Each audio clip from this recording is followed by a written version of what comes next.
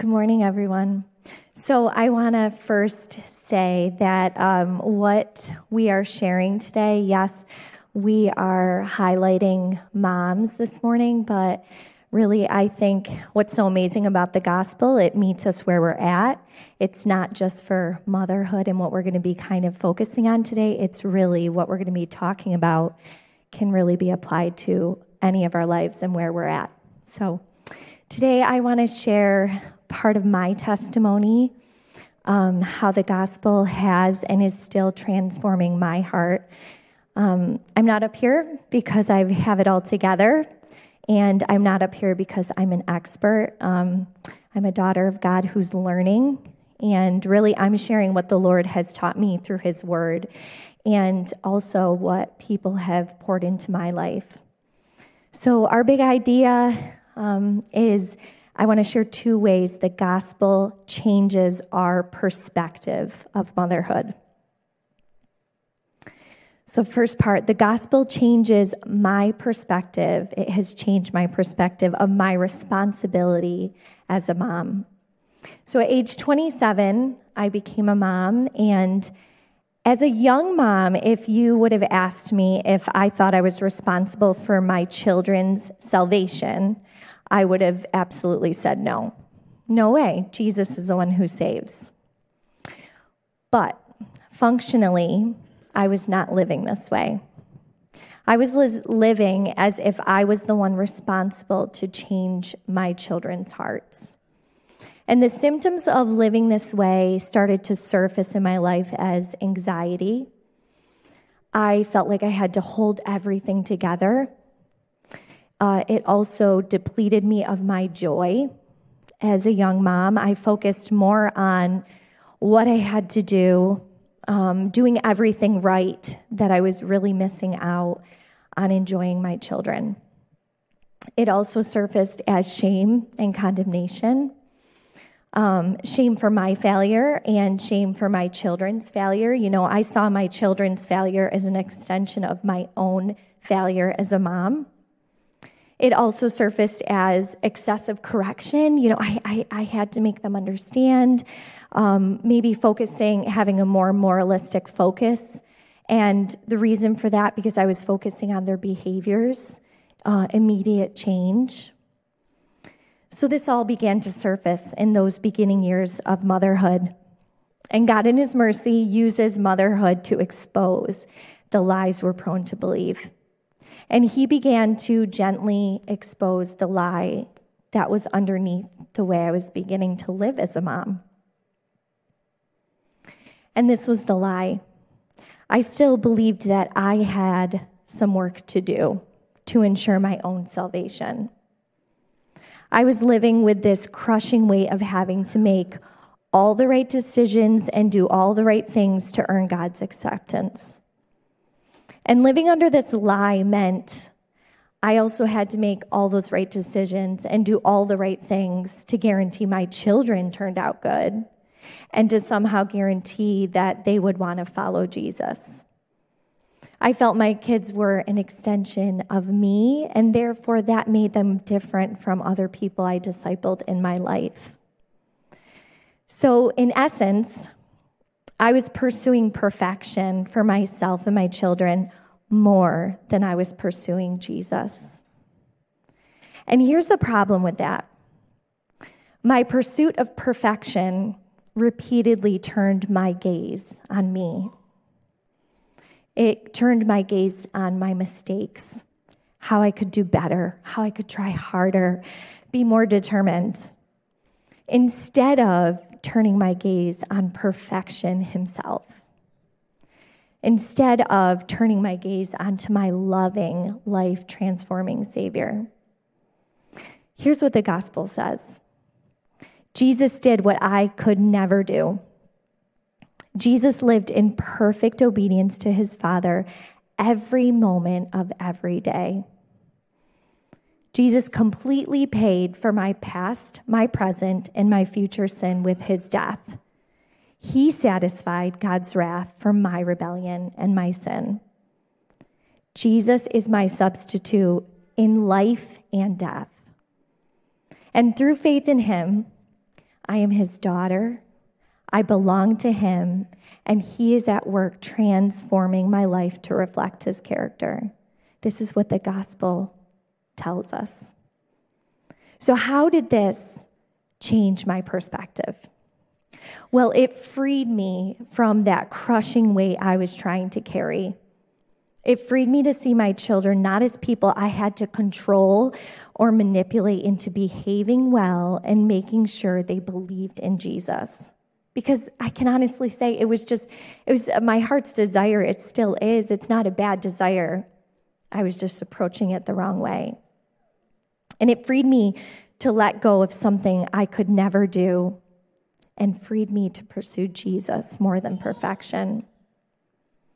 Ann Voskamp, author and speaker, says, I love this quote by her, instead of being held to some standard we can't ever reach, we get to be held by his grace that reaches us wherever we are.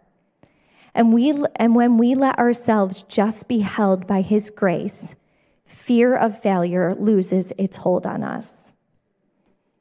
So the gospel freed me of the idea that I was responsible for changing my children's hearts. Ezekiel 11, verse 19 says, and I will give them singleness of heart and put a new spirit within them. I will take away their stony, stubborn heart and give them a tender, responsive heart. This is God speaking. This is God's work. And he is the one who changes my heart. And he alone is capable of changing my children's hearts. So now what? This is my greatest desire for my kids. So if I'm not in control of this, and this isn't my responsibility, now what? What is my responsibility? The gospel, this is the second point. The gospel changes my perspective of my identity and therefore my role as a mom. Before becoming a mom, I worked as an RN for almost 10 years. I loved my job. I loved connecting with my patients and cultivating relationships with my coworkers. I truly loved the people I worked with. I always felt, and I still do, that nursing, the job of a nurse is important. But when I found out I was pregnant and close to giving birth, I decided to stay home full time. And it was a difficult decision because I was leaving something I loved behind and something I felt that was part of who I was. But I was looking forward to being a mom too. I always wanted to be a mom. So in a sense, in my mind, my identity shifted. All right, if I'm not a nurse, I'm a mom. That's my identity. But as I began to understand the gospel better, it revealed my true identity in Christ. My true identity is not nurse, and it's not mom.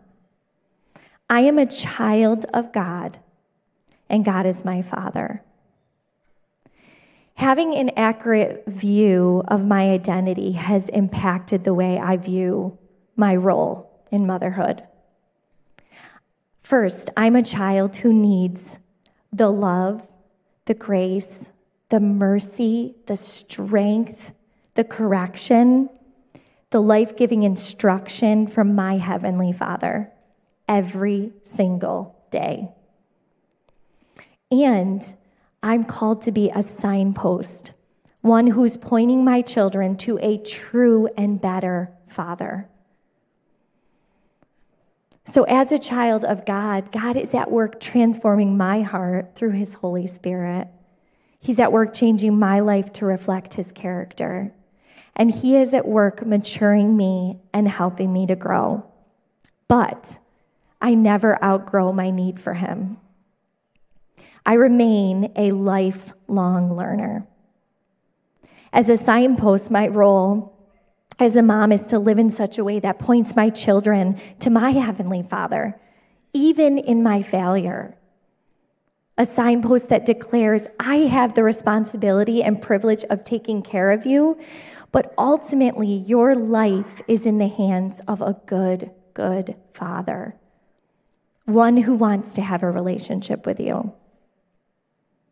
So seeing myself this way, having an accurate understanding of my identity and role, it gives me comfort because I'm not alone. My Father doesn't leave me to figure out what to teach my children, how to parent. He doesn't leave me to somehow have that strength and endurance and perseverance and wisdom in drawing that from myself, right? Having that on my own. He gives me all I need. So that gives me comfort. And it also gives me compassion because I need what my children need. I can relate with them. We are more alike than different. And I have struggles and temptations just like they do. This helps me to see past their disobedience, their stubbornness, their rebellion, and recognize that they need Jesus just like I do. So I want to leave you with 3 aspects of our Heavenly Father's character that we can reflect on, or that we can reflect to our children as the Holy Spirit is at work through the gospel transforming our hearts. The first is our Heavenly Father is intimate. Psalms 139, verse 13 through 18 says, "You made all the delicate inner parts of my body and knit me together in my mother's womb. Thank you for making me so wonderfully complex. Your workmanship is marvelous. How well I know it. You watched me as I was being formed in utter seclusion, and as I was woven together in the dark of the womb. You saw me before I was born. Every day of my life was recorded in your book. Every moment was laid out before a single day had passed. How precious are your thoughts about me, O God."